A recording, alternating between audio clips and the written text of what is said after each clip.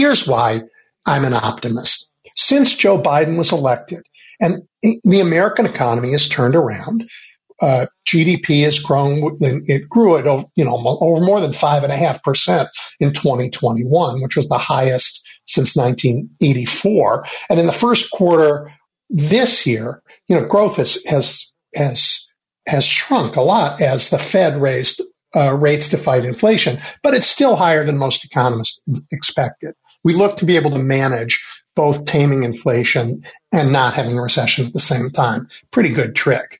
And meanwhile, unemployment fell to its lowest level in 50 years.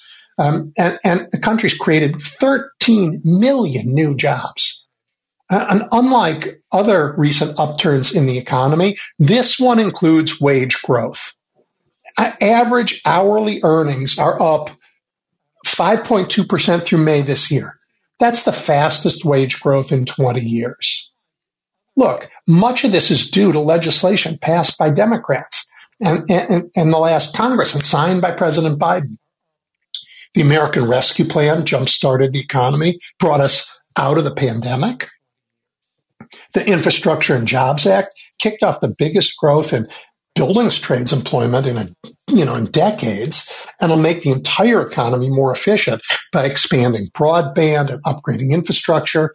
And the Inflation Reduction Act unleashed, equally fast private capital in green technology and jobs, just as the Chips and Science Act did for high-tech manufacturing.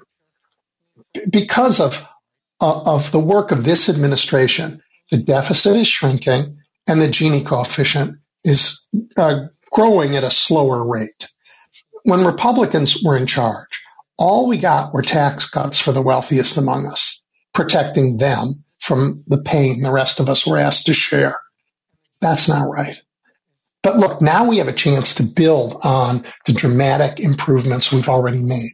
We can move from slowing the growth of the deficit, in other words, still growing the debt, but more slowly.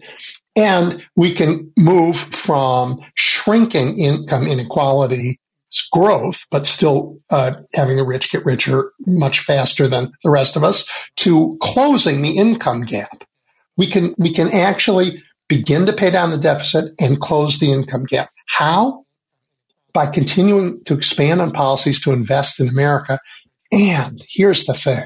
By letting the Trump tax cuts, those ill-advised giveaways, let them expire in 2025.